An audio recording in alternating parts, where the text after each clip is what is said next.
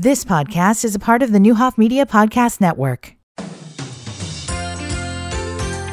Good morning, everyone. I'm Steve Brandy on WDAN News. One of the newest words in both education and rehabilitation is mechatronics, and it came up during a presentation at last Thursday evening's Danville Area Community College Board of Trustees meeting. As Dean for Business and Technology Terry Cummings explains, DAC classes are taught to inmates out at the Danville Correctional Center with the goal of building careers in maintenance technology, usable right here in local industry. It prepares the students to be able to work in a manufacturing environment and work with the machinery, repairing the machinery, understanding it, the electrical components, because of course nowadays everything is electrical and leads to the robotics. Director of Educational Programming for DAC, McKenna Allison, says if inmates are interested and qualified, they are accepted and often given a new lease on life. They have to provide us with a copy of their GED or high school diploma, and then if they have any other additional college transcripts, we'll take those and we send them to campus, and they're treated like any other student that's here. We'll put them through an AccuPlacer test and make sure that they can place into some of our courses.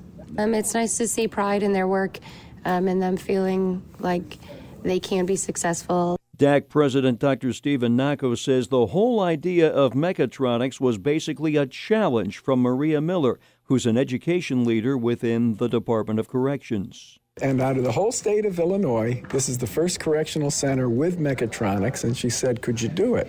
And DAC said, sure, we'll do it, because other correctional centers weren't quite ready to do it, but we did it, and it makes it so that they could handle problem solving, and if it's in hydraulics or if it's in electrical and things like that. It gives them the basics to lead to really good jobs. The mechatronics program officially began just recently on January 9th.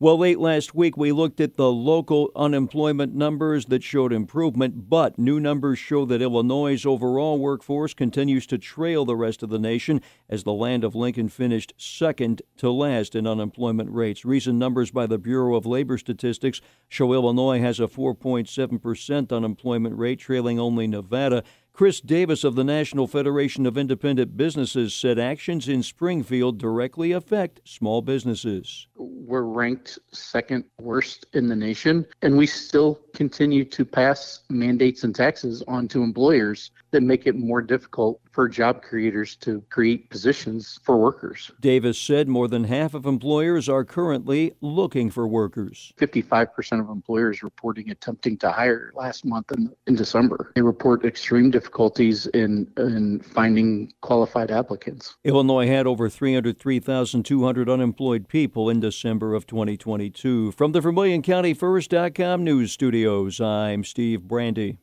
You've been listening to the Newhoff Media Podcast Network. For more, visit newhoffmedia.com.